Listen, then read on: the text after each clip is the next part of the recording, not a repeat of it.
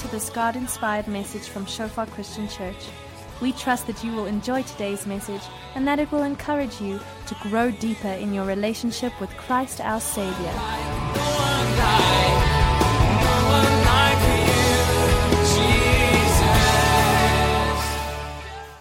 For those of you who don't know me, my name is Henny Swart, and today I just want to share a bit from John chapter 19 and 20 about going beyond the grave. And there's a very well-known saying that I mentioned on the DVDs, on the videos this week, that there are only two things in life that are certain, and death and taxes, and that we don't like either of the two. We don't like either of the two.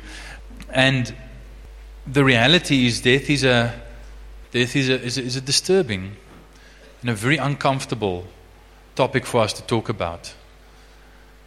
Especially when we consider that the mortality rate is still 100%. Still 100%. And the reality is, it scares us a bit. It's not nice for us to talk about it. But then it is also encouraging to be able to talk about it in light of Jesus and His death on the cross, but also what happened after that. That because of Jesus' death, need not be the end. And the reality is, we all have our hopes and dreams, but there's this one, what seems to be a dead-end street, excuse the pun, a cul-de-sac, a dead end that we all seem to be heading towards. And the question is, can you make a comeback from death? Can your hopes actually survive beyond the grave? And that's what we're going to be speaking about this morning. And I just want to start by reading to you from John chapter 19, from verse 31 to 36. And it says, "Now it was the day of preparation, and the next day was to be a special Sabbath, because the Jews did not want the bodies left on the crosses during the Sabbath." That's the bodies of Jesus and the two thieves who were crucified either side of Him. Because they didn't want the bodies left on the crosses during the Sabbath, they asked Pilate to have the legs broken and the bodies taken down. And the soldiers therefore came and broke the legs of the first man who had been crucified with Jesus, and then those of the other. But when they came to Jesus and found that He was already dead, they did not break His legs. Instead, one of the soldiers pierced Jesus' side with a spear, bringing a sudden flow of blood and water. And the man who saw it has given testimony, and his testimony is true. He knows that he tells the truth, and he testifies so that you also may believe. These things happened so that the scriptures would be fulfilled. Not one of his bones will be broken. And as I said, I want to speak a bit about the death of Jesus. And I just have 6 points that I want to make. Firstly, Jesus' death was predicted. Quite surprising when you think about that. It was vicarious. Now that's a big word, but it just means in our place. He didn't really die for anything He did wrong, because He didn't do anything wrong. He died for others. His death was cruel. It was a very cruel death, and that tells us something very important about it. It was also liberating. It leads to a new exodus. It was certain. There's no doubt about it that He actually died. And we're going to see that in the text as well. And then the last one is, His death was temporary. His death actually didn't last. So let's look at that for a while. Firstly, I just want to start off by, as I was preparing, I was thinking about the story of a friend of mine that he told me a couple of months ago, and I actually phoned him last night again. Just said, just tell me your story again. Just tell me some of the details again, because it's such a powerful story, and especially in the light of what Celine was sharing now, because his story was very similar to that of Celine. And he was a young man. It was already in primary school, and he said in primary school he was one of the most popular guys in the school. One of the most, he was like one of the most popular guys. His friend, actually, his very best friend, his bosom buddy, was the most popular guy in school. I mean, we know in primary school and even in high school, you get that guy, you get that girl who's like, everyone wants to be friends with them. They're the most popular, they're the coolest, they're the most handsome or the most beautiful or the most whatever. And everyone just knows they are the most popular. No, his best buddy of many years was this guy. And because of that guy's popularity, he was also very popular.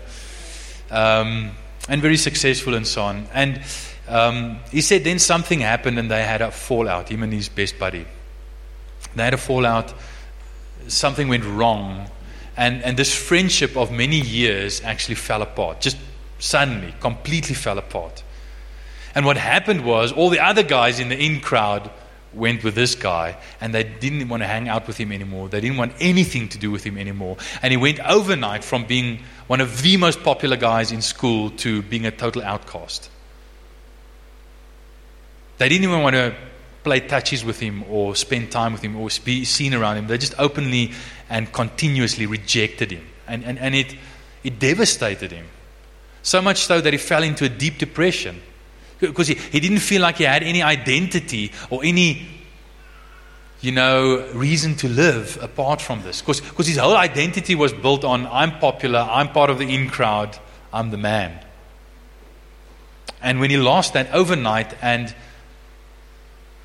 obviously he tried to approach them again, but they just didn't want to know anything. They just totally rejected him. He fell into this deep, dark depression that lasted for months and just continued. So much so that he wanted to commit suicide. Very similar to what Celine was sharing. He wanted to commit suicide. But he said he had a grandmother who actually stayed with him in the house who prayed for him. And he knew that she prayed for him because he heard her. She was one of those who believed you had to pray out loud to be heard. So she'd always pray out loud. Not very loud, but she'd like whisper and he'd hear her, when he passed the room, or sometimes when he was in the room, she would come into his room and actually pray for him when she thought he was sleeping. Every day, his grandmother would pray for him. And he says that the consequence of this, he actually got to the point where he actually tried to commit suicide a few times. But he said every time he was, in the process of committing suicide, God would speak to him. God would speak to him, and he'd hear God, and God would somehow prevent him from committing suicide. So much so that he became angry with God. God, what are you doing? Every time I try to kill myself to end my suffering, you come and speak to me, and you stop me. And he was actually angry at God for doing this. And it's interesting to me how often we can come to the place where we see death as the only way out, the only solution. And it's almost as if God, in a stroke of brilliant, divine irony, did make death the only way out. Only it wasn't our death. It wasn't our death. We see here Jesus on the cross. And we see that his death on the cross, firstly, it was predicted. Now, it was predicted in a few ways.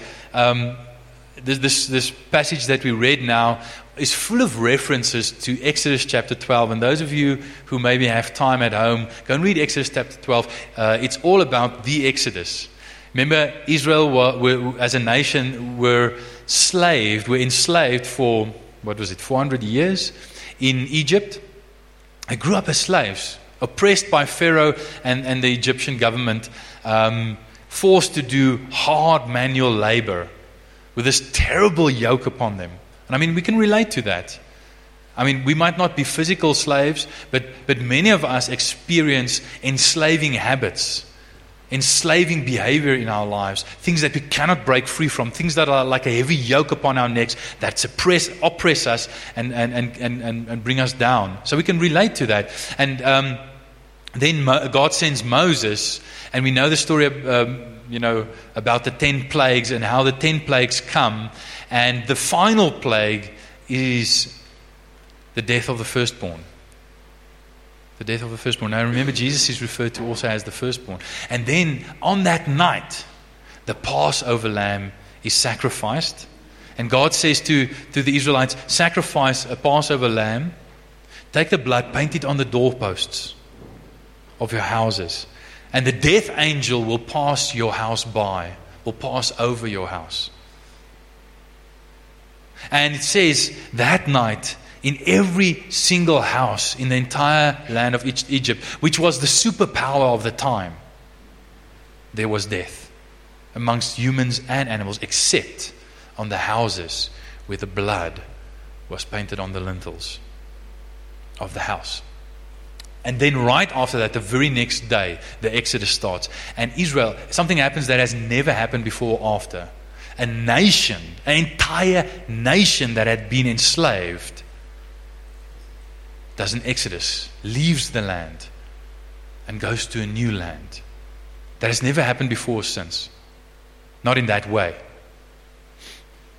And what we see is that both the firstborn and the lamb are a picture, a prophetic type of Jesus.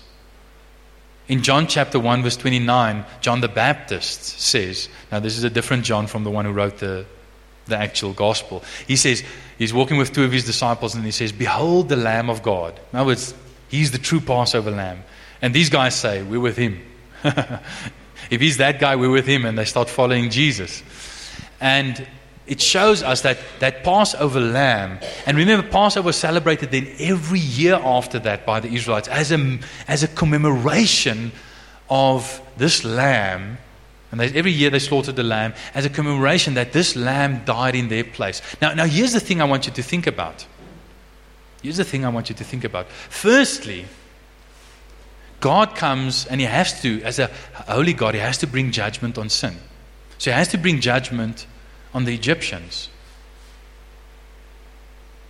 But that means he also actually has to bring judgment on the Israelites because they know better than the Egyptians. Just because the Israelites are being oppressed and the Egyptians are the oppressors doesn't mean that the Israelites are better. I mean, and we see that when they go out with a lot of complaining. It's as though God has to drag them kicking and screaming to the promised land. Right? They're stubborn, you know. They're not much more submissive to God than the Egyptians.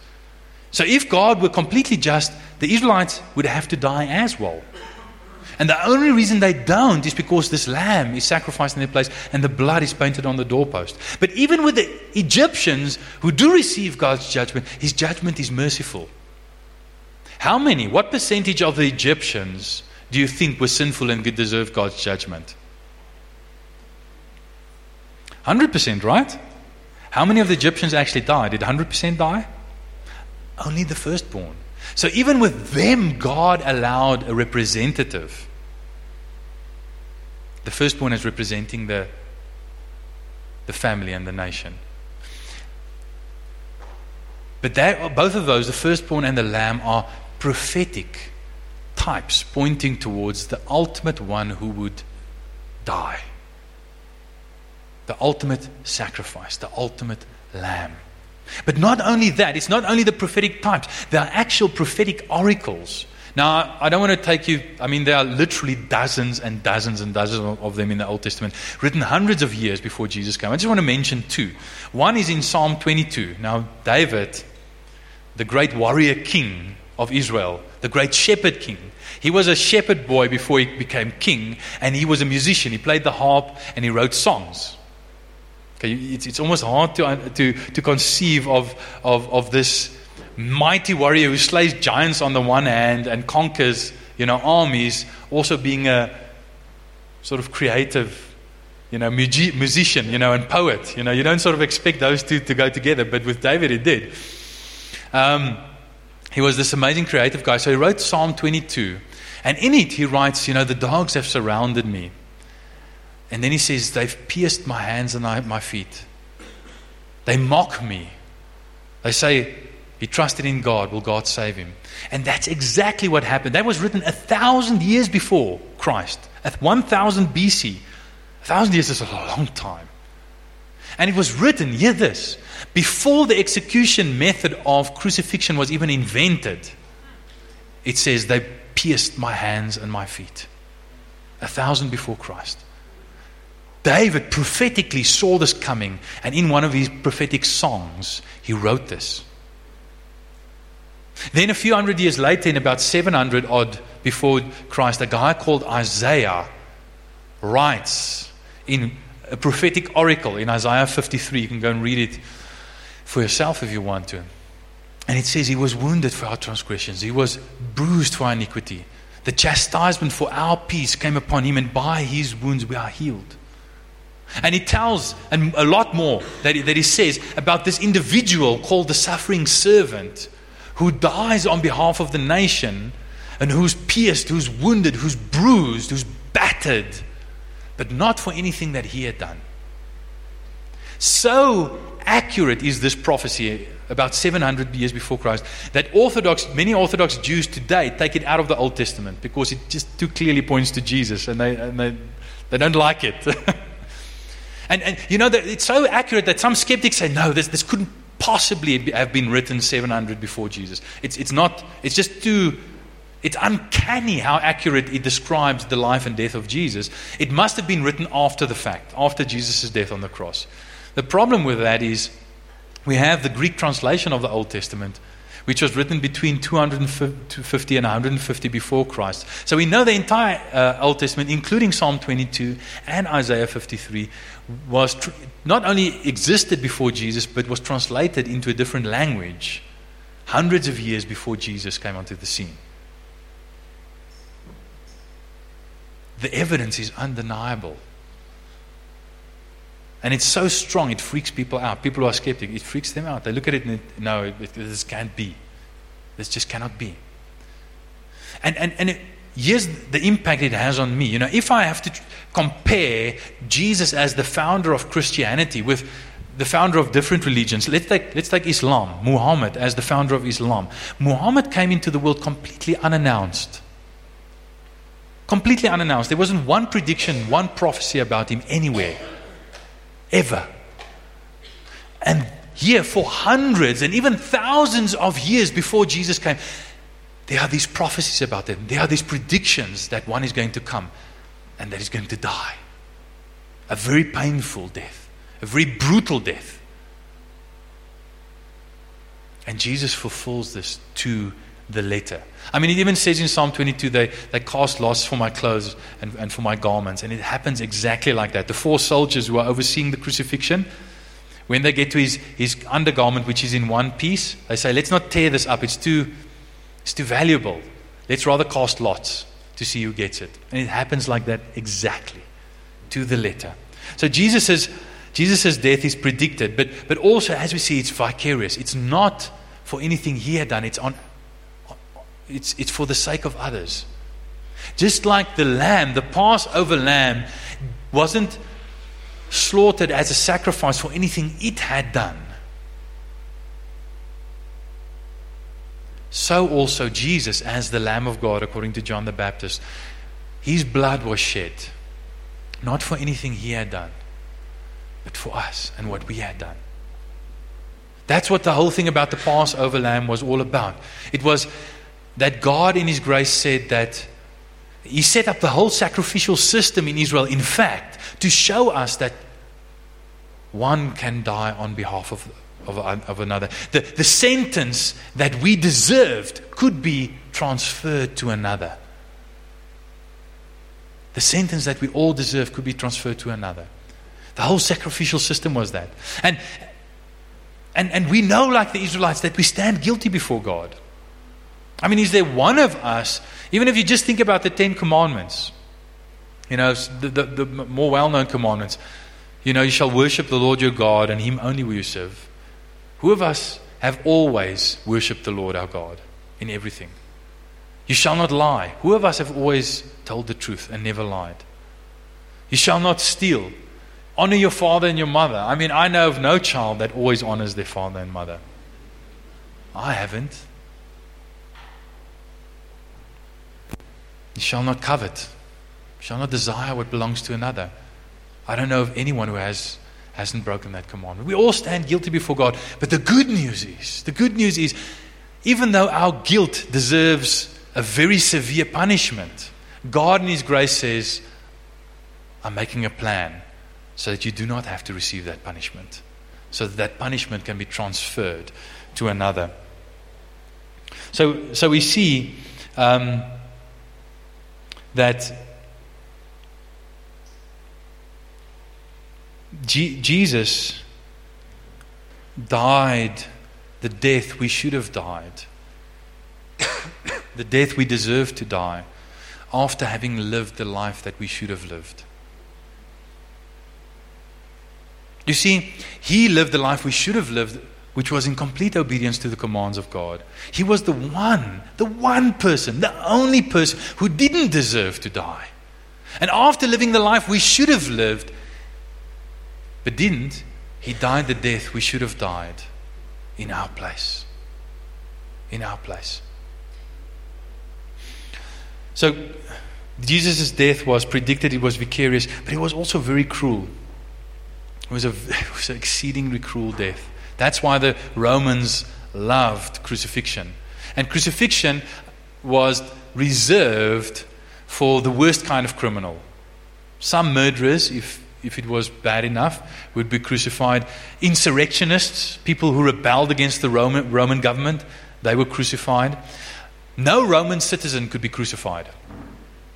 It's interesting, if you look at the lives of Peter and Paul, the two of the great apostles of the early church, Peter was crucified upside down. Paul was beheaded. Why was Paul not crucified? He was a Roman citizen. And the Romans considered death by crucifixion to be so cruel that they weren't willing to do it to their own. But they were willing to do it to everyone else. Don't think they were very nice because they weren't willing to do it to their own. They were willing to do it to everyone else. And it wasn't uncommon when they went in, the Roman army went in to suppress a rebellion in a city, to afterwards find thousands of people crucified next to the roads. In the process of dying, over sometimes a few days, you hung there for a few days before you died. And the reason we see this excruciating pain with which people died by the fact that they came and they broke the legs of the other two guys crucified next to Jesus. Because they literally, the nails were driven through your hands and your feet, and you hung there on your own body weight on these nails. Sorry for being so graphic, please forgive me, but I do think we need to think about this in order to see something very important. I'll get to that in a moment. And then when you got tired. If you hung there for hours and days even, your body got tired, and try, pulling your arms back like this and breathing. You'll feel it's very hard to breathe. So eventually, in order to breathe, you have to pull yourself up by your own body weight, by these nails, and push yourself up by your feet that were by these nails in your feet. And every time you pushed and pulled yourself up, you could breathe, and you had to let go to breathe again. And every time it was excruciating pain, because the nerves in your hands and your fingertips, which are some of them the densest nerves in your body, go through your hands and your arms. And you had to pull yourself up by that to breathe. It was the word excruciating as in its heart the word crux, which comes from the Latin word for cross. Excruciating. The very word excruciating comes from the Latin word for cross. Because it was the most excruciating way to die. Now here's what I want you to think about. If this Jesus, this innocent, perfect man who didn't deserve to die, was willing to die in your place, but not only to die in your place, but to die that death in your place. To suffer that much for you so that you would not have to suffer. How much do you think He loves you? Here's the thing. Jesus, a few times during the Gospels, predicts His death by crucifixion. He knew what they were going to do to Him. He knew what He was going to suffer. And He knew that He was going to have to say, my God, why have you forsaken me? In my opinion, the physical suffering of Jesus pales in comparison to when He hung there and said, my God, why have you forsaken me? Think about this for a moment. That story I told you about this young man who was rejected by his friends. his best friend of many years. It hurt him so much that he was so devastated and so depressed by it that he wanted to commit suicide. That's how much it hurt. And that's only a friend, a guy in primary school towards his friend of a couple of years. His best friend, granted, but only of a couple of years rejecting him. How much more if a child rejects you? How much more painful would that be? Your own child that you maybe gave birth to rejecting you. Or how much more if a parent rejects you after raising you for 20 years? How much more if a spouse whom you desperately, intimately love, after many years of marriage says, I'm not interested in you anymore, and rejects you? Here's the thing. The hurt that you experience because of that rejection is directly proportional to the intimacy of the relationship that is broken. The relationship that you experienced before that rejection. The intimacy, the quality and the quantity of that relationship. Here's the thing. Let's think about this for a moment. Jesus, the Son and Father God, had perfect, the most intimate relationship for eternity in the past. Think how strong that relationship is. Think how intimate that relationship is. Think how intense that relationship is. We know nothing like it. We've never experienced anything that even remotely comes close to it. Even the most intimate marriage pales in comparison to the relationship that God the Father had with God the Son. And in the context of that intimacy, Jesus said, my God, why have you forsaken me? Imagine the torment. Imagine how painful that tearing away must have been. I mean, we cannot actually imagine. We cannot. He was willing to suffer that for you. How much do you think He loves you? How much do you think He loves you? Think about this. You were so guilty that Jesus had to die for you. But you were so loved that He was glad to die for you. His death was predicted, it was vicarious, it was cruel, but it was also liberating. Remember what happened just after the first sacrifice of the Passover lamb, when they painted the blood on the doorposts? The very next day they started the Exodus. They started the journey from being under slave captivity to slavery into freedom. From being oppressed in Egypt to being free in the promised land. The Exodus. Now, Jesus' death as the ultimate Passover lamb, just like the original Passover, the death of the original Passover lamb led to the Exodus, so Jesus' death on the cross led to the new Exodus. We are just like the Israelites. We also have an oppressor. Where they had Pharaoh oppressing them, we have Satan oppressing us. Where they were enslaved and crushed under the works that they had to do for the Egyptians, we are enslaved to our sins, and we cannot be freed from it ourselves. Many of us have tried. But the death of the Passover lamb starts a new Exodus, in which we exodus the world and enter the kingdom, the promised land, where we come out from the oppressive rule of Satan and come into the liberating rule of Jesus, the King, the ultimate King, the good King. It's a liberate. Jesus' death was liberating. It is liberating to us. But not only is it liberating, it's certain. It's certain. I mean, so many eyewitnesses. In 1 Corinthians chapter 15, Paul the apostle mentions at one stage, he mentions different people at different times, but at one stage he mentions more than 500 eyewitnesses who were still alive at the time when he was writing it, who testify to the resurrection of Jesus. So that skeptics, try and figure this out. Surely, so many people testifying on having seen him on so many different occasions, and not just one at a time, but dozens and sometimes even hundreds at a time, seeing him at the same time. It makes it very difficult to deny it. So they cannot deny the testimony. So they say, well, then Jesus must not have really been dead. Maybe he was just unconscious. Now think about this. Jesus was flogged. 40 minus 1, beatings with a cat of nine tails, which was a whip which has multiple tails and little pieces of bone and metal worked into it, so that when you were whipped with it, it ripped pieces of skin and flesh off you, and you bled profusely.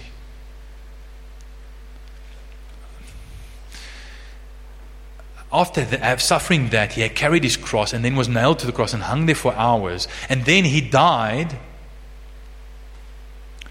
And the soldier comes. Now consider this. These soldiers had to carry out this sentence. And there was a law in the Greco-Roman, in the Roman legal system, that any prisoner or convict, any sentence passed that you had to carry out, whether it was imprisonment or execution, if you did not carry it out properly, if a prisoner escaped or execution was botched, then whatever that sentence was came upon you. So these soldiers had done many crucifixions. They were experts. They knew how to do a crucifixion. And their lives depended on doing it right. If they botched this execution, they would be executed in that way. They would be crucified. Guess what? They had some motivation to do it right. And that's why when they realized he was dead, he was no longer breathing. They checked, they could see he was no longer pulling himself up by his arms and his leg. He wasn't breathing anymore. They said, let's make doubly sure. And they took a spear and they stuck it into his side. And blood and water flowed. Why did blood and water flow? Because his heart had already stopped a long time ago. His heart was not beating and the blood was no longer circulating. And the red blood cells and stuff were settling out. So it looked like blood and water, which was coming out. He'd been dead for a long time. Medically dead. His death was certain. He was surely dead. And even if that were not true, take a person in that state who had been flogged until he'd lost most of his blood, and then a spear had been stuck into his side, and put them in a tomb for 3 days and 3 nights. Can you imagine that someone who was unconscious would and in that state would possibly survive that? Not a chance. Not a chance. Jesus' death was certain. He was most definitely dead. The soldiers had made sure about that. Their lives depended on it. But that's not the end of the story. We read in John 20, verse 1 to 9. Early on the first day of the week, while it was still dark, Mary Magdalene went to the tomb and saw the stone had been removed from the entrance. So she came running to Simon Peter and the other disciple, the one Jesus loved, and said, "They have taken the Lord out of the tomb, and we don't know where they have put him." So Peter and the other disciple started for the tomb. Both were running, but the other disciple outran Peter and reached the tomb first. And then verse 5 goes on. And he bent over, looked in at the strips of linen lying there, but did not go in. Then Simon Peter, who was behind him, arrived and went into the tomb. He saw the strips of linen lying there, as well as the burial cloth that had been around Jesus' head. The cloth was folded up by itself, separate from the linen. Finally, the other disciple, who had reached the tomb first, also went inside and saw and believed. He saw and believed. And then verse 9 says, they still didn't understand from Scripture that Jesus had to rise from the dead. So not only is Jesus' death predicted, vicarious in our place, cruel, yet liberating and certain, but it's also temporary. He actually rose from the dead. He rose from the dead. Now, while you consider that, consider this. Consider this. I think the eyewitness testimonies are very credible. Number one,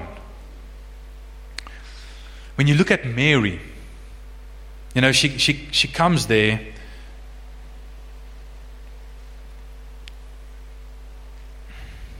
She comes there, and we often think, people in those days, they were quite superstitious. They easily believed in supernatural stuff. When they didn't understand something, they were quick to ascribe a supernatural cause to it. Her first reaction is, they've taken the body. Someone stole the body, and we don't know where it is. They've taken the body. She tries to find a plausible natural explanation.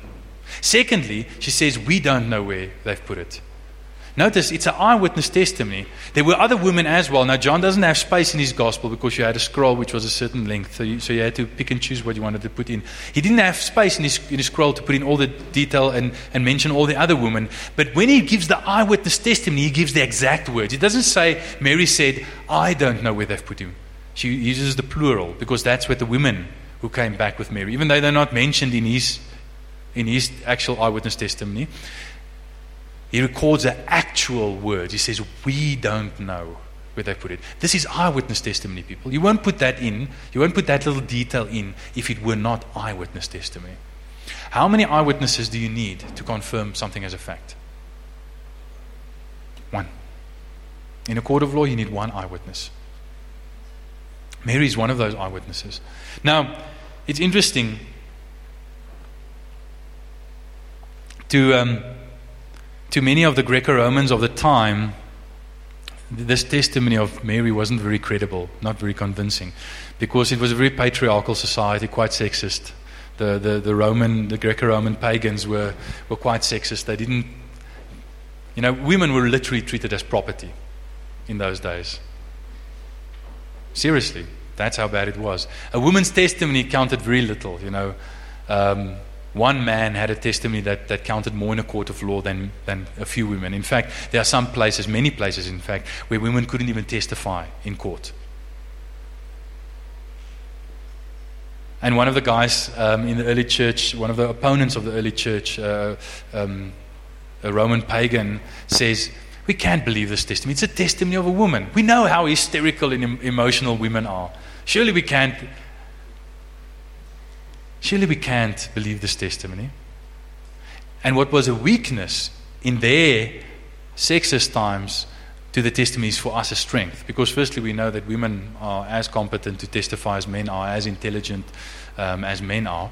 But more than that, we know that if this were made up, if the apostles later made up the resurrection accounts and tried to convince people who didn't believe in resurrection of it, they never would have invented women as the first eyewitnesses.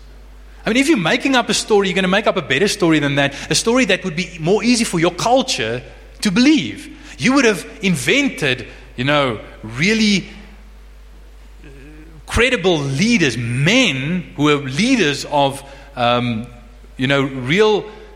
were really respected leaders in the community. You would have invented them as the first eyewitnesses, not women. And even the most skeptical historians agree that the only way that the story of women being the first eyewitnesses would end up in the gospel is if it were actually true. If it were actually true. But not only that, notice this. I mean, they're running to the tomb. And the guy writing the gospel, called the beloved disciple, he just wants us to know he outran Peter. He outran the old man. He got there first. In fact, he tells it to us twice. That's how much he wants to, after. Peter came there after him, because he was behind, because he outran him. In this tomb race, he won. And you can see the competition. I mean, it's childish, right? It's childish. But you can see it in chapter 21 as well. When Jesus, after he's resurrected, comes, and we heard about that story last week, about Peter's restoration. Where Jesus says to him, do you love me more than these? Feed my lambs, etc. You know what Jesus says? He tells him, he says, one day, when you were young, you dressed yourself and went where you wanted to go. But when you are old, someone else will dress you and take you where you don't want to go. And that's the way you'll die. And you can see that even there, when Jesus talks about Peter's death and how he will glorify, with what kind of death he will glorify Jesus, Peter's competition with this beloved disciple comes out, and he looks back and he sees this disciple say, what about him? How's he going to die? So you can see this competition coming out. Now, here's the thing. Think about this. I mean, would the gospel writers record something so childish, and which makes them look bad if it were not true? It's a bit embarrassing. The only reason they would record it if it were actually true. Can you see that this is authentic, credible eyewitness testimony? And it's testimony of the fact that Jesus rose again. But not only did he rise again. There's an interesting way that it says when they came into the tomb, they found the linen cloth wrapped around his body and the grave cloth that was wrapped around his head. Now, it's not the first time in John's Gospel that those words are mentioned. It's mentioned before then, in John chapter 11, with Lazarus being raised from the dead. Exactly those same words. It says, Jesus wept, and then he said, Lazarus, come out. And Lazarus comes bouncing out, wrapped in this linen grave cloth with this grave cloth, these linen strips with a grave cloth around his head. And what does Jesus say? He says to the people standing by, take those linen cloths off, loose him and set him free. And the reason why they mention those grave cloths, the linen wrapped around his body and the grave cloth that was on his head folded up and put aside, is because he's trying to, very subtly, but very powerfully, draw a contrast with the resurrection of Lazarus. You see, Lazarus was resurrected, but he died again. We always think, Lazarus is so lucky to be resurrected. He got to die twice. I'd prefer just to die once. Thank you very much. He was ill, and we don't know what that illness was, but he died of it. Jesus comes 4 days later, when his body's already decomposing. He resurrects him, but who knows how long Lazarus lived after that, months, years, who knows. But he died again. The difference is, Jesus didn't die again. He died once, he was resurrected, but he was resurrected into eternal life. And we too can experience that resurrection. Not just a resuscitation from which we will die again, but a resurrection, a resurrection into eternal life so that we will never die again. Or like Jesus said before he raised Lazarus from the dead to Mary and Martha, I am the resurrection and the life. Whoever believes in me will never die again. It's interesting, both in John 20 and 19, it refers to believing. John 20 verse 8 says, finally the disciple who had reached the tomb first, he just wants to remind us, he got there first, he won the race, also went inside, he saw and believed. Notice that they were skeptical. When they got the testimony of the women, they didn't believe it. They only believed once they saw for themselves. But he saw and believed. And in chapter 19, verse 35, it says, the man who saw it has given testimony, and his testimony is true. And he knows he tells the truth, and he testifies so that you also may believe. So that you also may believe, based on his eyewitness testimony. He's initially skeptical, but eventually, after he had seen eyewitness testimony and faith, you too can believe. And don't you think that this kind of testimony, eyewitness testimony, of people who were initially skeptical about the resurrection, who tried to find natural explanations for it, but eventually the evidence was just too overwhelming, and Jesus time and again appeared to them, so that they had to admit he actually did rise from the dead. And think about this, they were so convinced of his resurrection that they were willing to die for that testimony. Themselves oftentimes being crucified and tortured to death.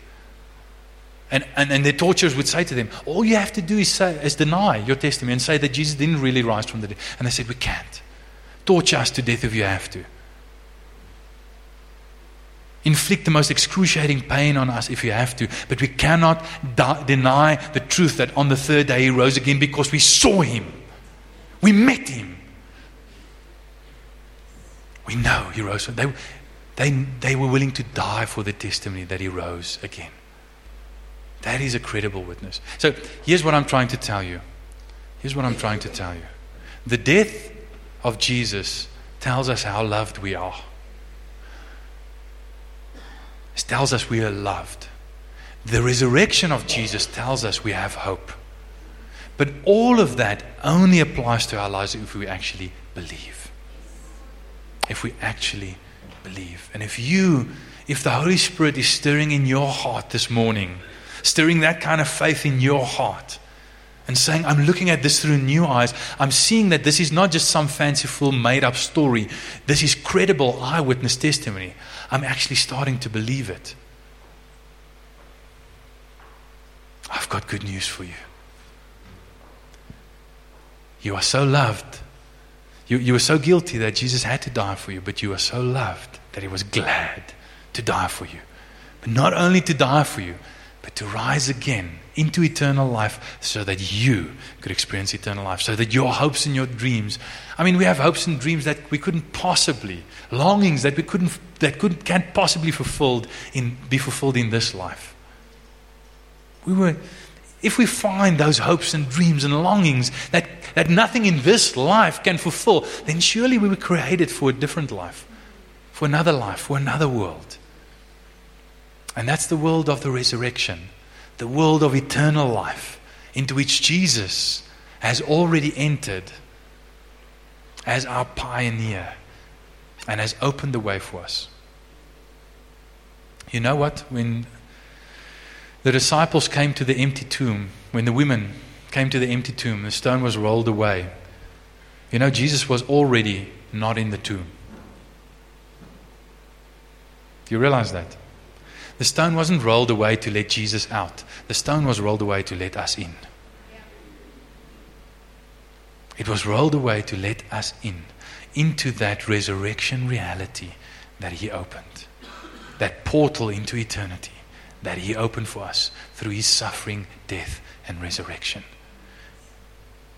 And if you believe in Him, all of that can be yours, will be yours.